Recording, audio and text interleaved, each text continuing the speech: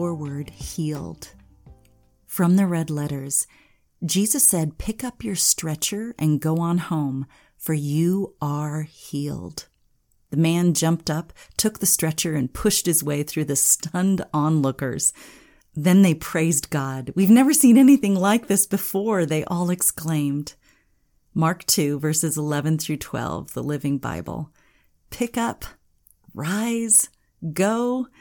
These are a few of the commands Jesus gave the sick while he walked the earth. He never said, "Watch your problem, and when it goes away, be on your way." When Jesus healed, he would often follow it with a command to move forward in that healing.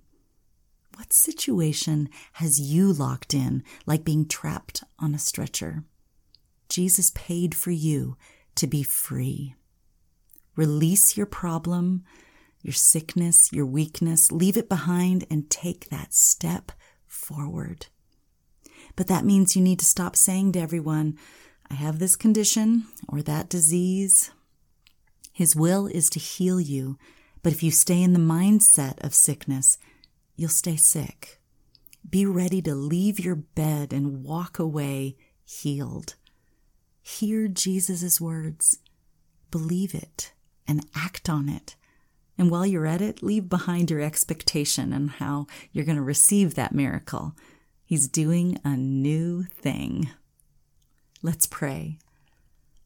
Lord, you are my healer.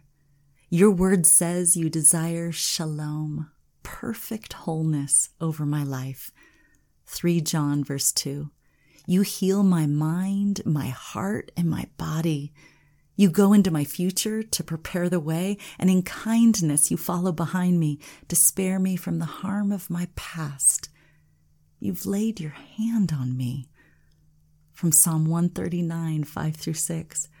I receive your healing for me today, and I move forward healed. When Jesus saw them, he said to them, "Go and show yourself to the priests." And as they went, they were miraculously healed and made clean. Luke 17, verse 14, the Amplified.